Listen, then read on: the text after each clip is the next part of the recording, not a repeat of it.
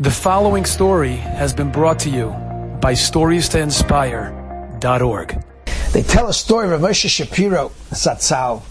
It was Purim time. And Purim, everybody came to him. He had all kinds of great Talmidei Chachomim, Rosh Yeshivas, big Askonim, philanthropists, and the Hamonam, the regular people. And one Purim, as many of these Jews were sitting by his table, so Moshe Shapiro looks all the way down to the end of the table. There's a fellow by the name of Chaim. Chaim is about tshuva.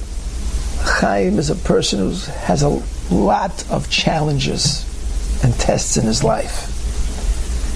Health issues, money issues, family issues, but he perseveres, he fights.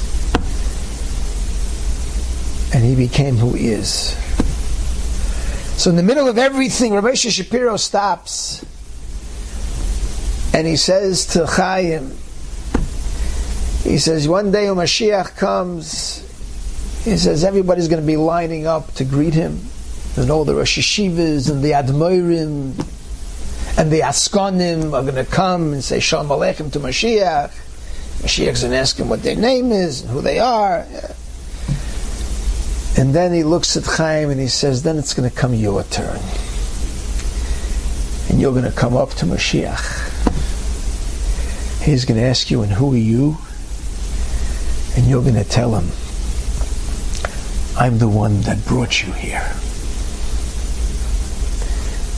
It's because of people like Chaim, people who go through difficulties and challenges, and have to put in so much effort and sweat and tears and blood to follow the Torah,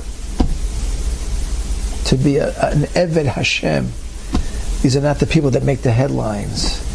These are not the famous people that you read about. But those are the people that bring Mashiach.